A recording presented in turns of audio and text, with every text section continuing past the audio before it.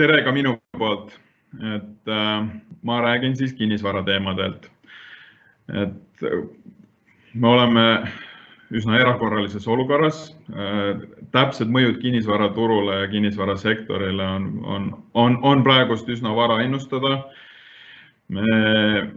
Kõik sõltub loomulikult sellest, kui kaua see kriis kestab, kui kaua need erimeetmed kehtivad, missuguseid abipakette riik kehtestab. Hetkel on siis selline, et spetsiifiliselt kinnisvarasektorile mõeldud abipakette ei ole. Erinevaid piiranguid kinnisvara kasutamiseks on tulnud. Kuna see seis muutub sisuliselt iga päevaga, siis eks me näe, mis järgmiseks toimub. Et kinnisvara turu kohta see on selge, et kahtlemata tuleb eluruumi üüritulule juurde pakkumise, kahtlemata ka neid majutusotstarbeks kasutatud kortereid jääb üle ja ka neid kindlasti ka tuleb müügipakkumise nendes osas. See, mis kaubandussektoris toimub, sõltub siis suuresti sellest, et missuguseid abipakette riik ette näeb. Ma jagaks nüüd enda seda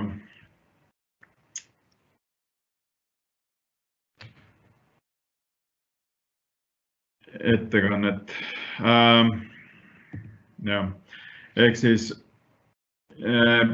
valitsus on meil kehtestanud viibimiskeelu tervele reaalasutustele. Siin osadele asutustele tulid need piirangud alles üleeile, aga nüüd kui need varasemad nimekirjad olid suhteliselt selged, siis praegust see kaubanduskeskuste piirang tekitab palju küsimusi, et mis asi need kaubanduskeskused on. Igal juhul siis valitsus on kehtestanud viibimiskeelu erinevatele siis meelelahutusasutustele, kinodele, kontserdimajale, muuseumitele ja nii edasi. On kehtestatud eraldi piirang toitlustusasutustele, kus on siis kellaajaliselt piiratud, aga on lubatud takeaway ja toidukullerid. Nüüd üks nendest piirangutest, mis tuli nüüd üleeile, oli kaubanduskeskused. Ja selle kaubanduskeskustega osas on nii, et kaubanduskeskused peaksid kinni olema, aga seal on lubatud lahti hoida siis toidukauplusi, apteeke ja mõningaid muid kauplusi. Nüüd suurt küsimust on tekitanud see, et mis asi on kaubanduskeskus, sest sellist asja juriidiliselt olemas ei ole. Meil on nüüd ehitiste kasutusotstarvete kohta on olemas erinevad kategooriad. Seal sellist asja nagu kaubanduskeskus olemas ei ole. On kaubandushooned, on kioskid, on muud kaubandushooned ja nii edasi, aga kaubanduskeskust olemas ei ole. Nüüd selleks, et jõuda mingisugusele arusaamisele, mida selle kaubanduskeskuse all mõeldakse, ainukene meie poolt leitud riiklik instants, mis seda on arutanud, on olnud Konkurentsiamet, kes on analüüsinud siis erinevaid turgusid, muuhulgas siis ka kaubanduskeskuste turgu. Nüüd sellest Konkurentsiameti otsustest me saaksime mingisuguseid järeldusi teha. Konkurentsiamet näiteks on leidnud, et kaubanduskeskusteks peaks lugema vähemalt 5000 ruutmeetriliseid siis kaubanduspindasid. See läheb kokku iseenesest ka näiteks erinevate rahvusvaheliste organisatsioonide kaubanduskeskuste definitsioonidega, läheb kokku ka näiteks Läti ja Soome kaubanduskeskuste liitude määratlustega. Siis lisaks sellele miinimumsuurusele, mis ilmselt selle kaubanduskeskuse osas on oluline, on see, et selles samas hoones või hoonekompleksis pakutakse tarbijale laia kauba või teenuse valikut. Ja nüüd selles osas näiteks Lätis on leitud, et selleks, et see pind saaks olla kaubanduskeskus, peaks olema vähemalt 10 erinevat üürnikut või 10 erinevat kauba või teenuse pakkujat.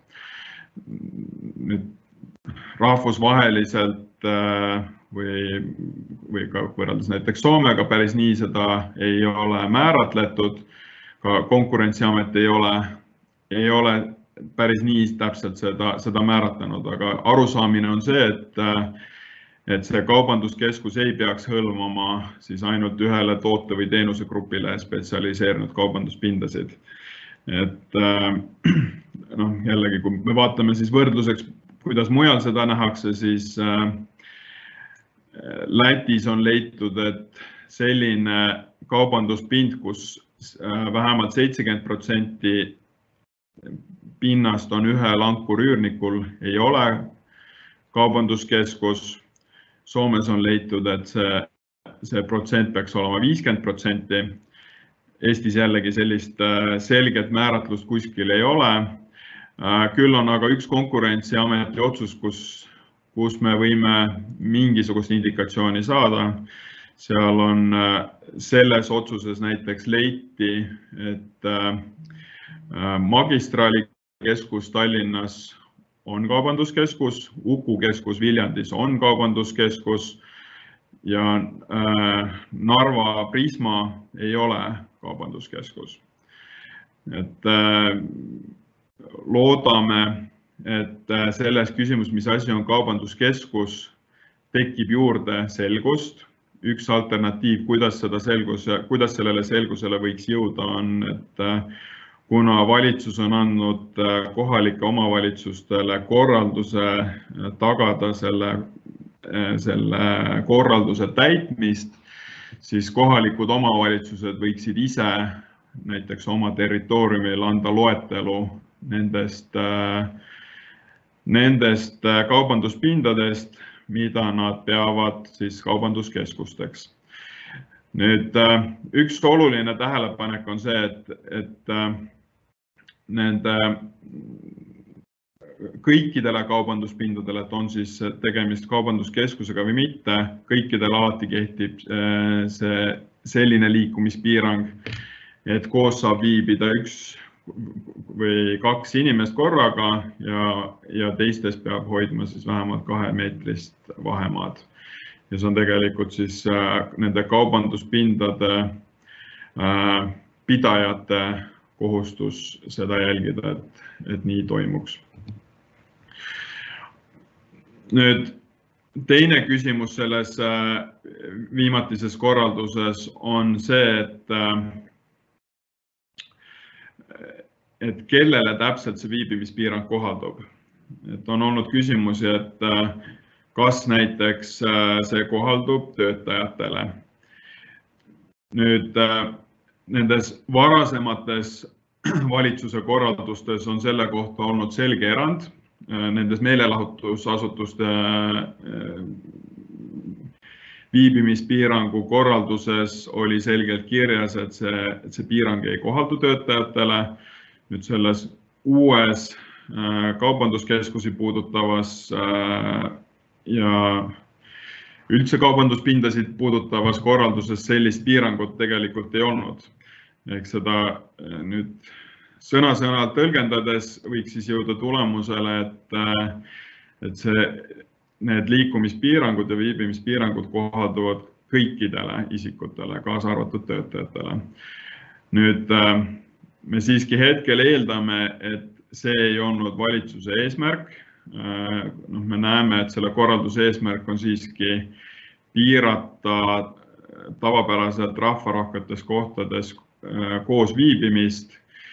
Ja nüüd arvestades neid varasemaid korraldusi, võiks järeldada, et valitsuse eesmärk siiski ei olnud töötajatele seda nüüd vähemalt seda üleüldist viibimispiirangut laiendada.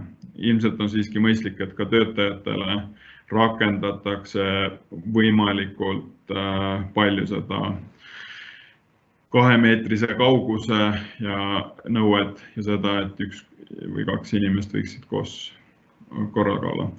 Üks asi, mis on ka nüüd siin avalikkuses olnud, mis ka tekitab täiendavaid küsimusi, on nüüd valitsuse selgitused, mille kohaselt see korraldus ei kehtiks sellistele kaubanduspindadele, mis asuvad küll ostukeskuses, kuid kus on eraldi sissepääs.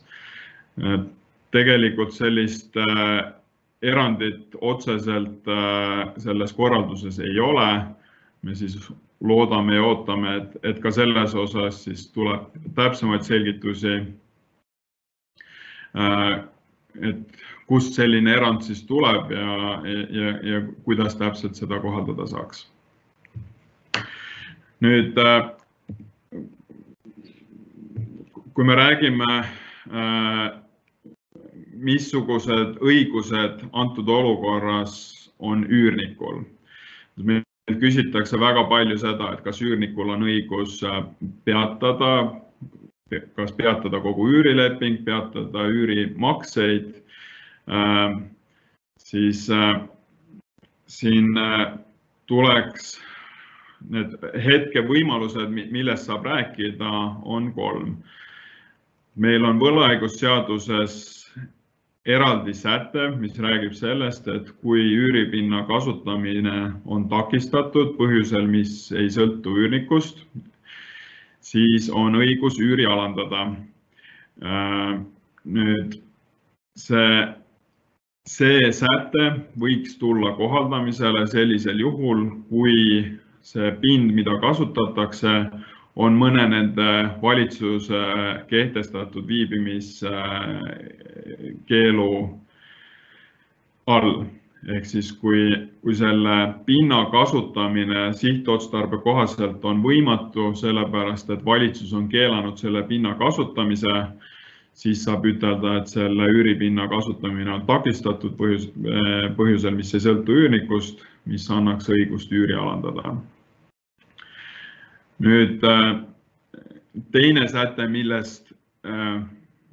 on ka palju küsitud, on nüüd see tavapärane force majeure, mis iseenesest kehtib kõikide lepingute puhul. Selles osas on meie senine kohtupraktika olnud väga piirav. Üldiselt leitakse, et see force majeure ei saa kehtida selles osas, et siis maksekohustuste osas, sest pangad ju iseenesest töötavad, neid makseid iseenesest on võimalik teostada.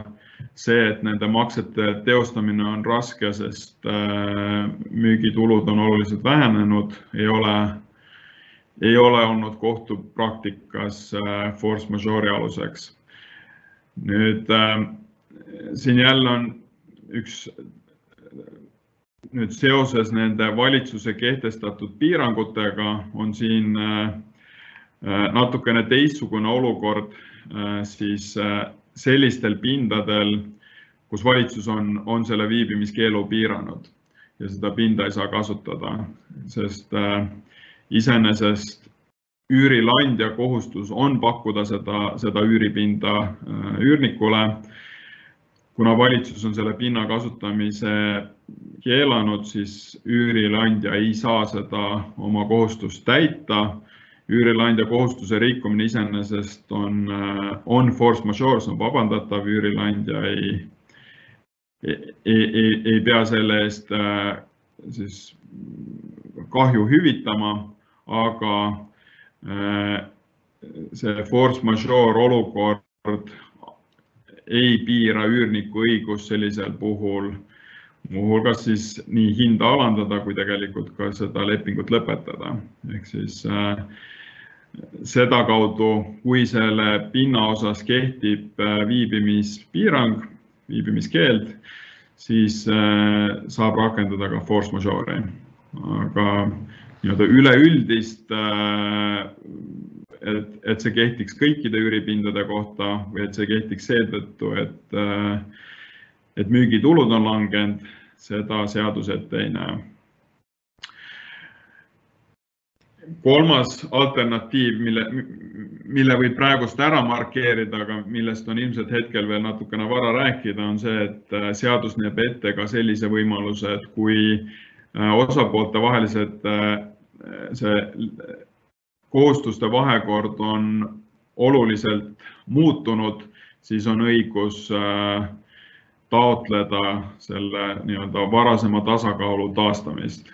Aga ma arvan, et see on nüüd hetkel teema, mille saab ära markeerida, aga see, kuidas seda rakendada saab, sõltub siis sellest, et kui kaua ja kuidas see kriis meid mõjutab. Kui natukene seda üüriteemat kokku võtta, siis et kas ma pean üüri maksma, kui selles asutuses kehtestati viibimiskeeld, siis see vastus on, et pigem ei pea. Kui see üürileandja on omal algatusel selle asutuse kinni pannud, siis on selgelt olnud see üürileandja kohustus seda pinda pakkuda, sellisel juhul üürnik võib keelduda üüri maksmisest. Ja kui üürnik omal algatusel paneb uksed kinni, siis tegelikult mingit alust selle üüri maksmisest keelduda ei ole. Nüüd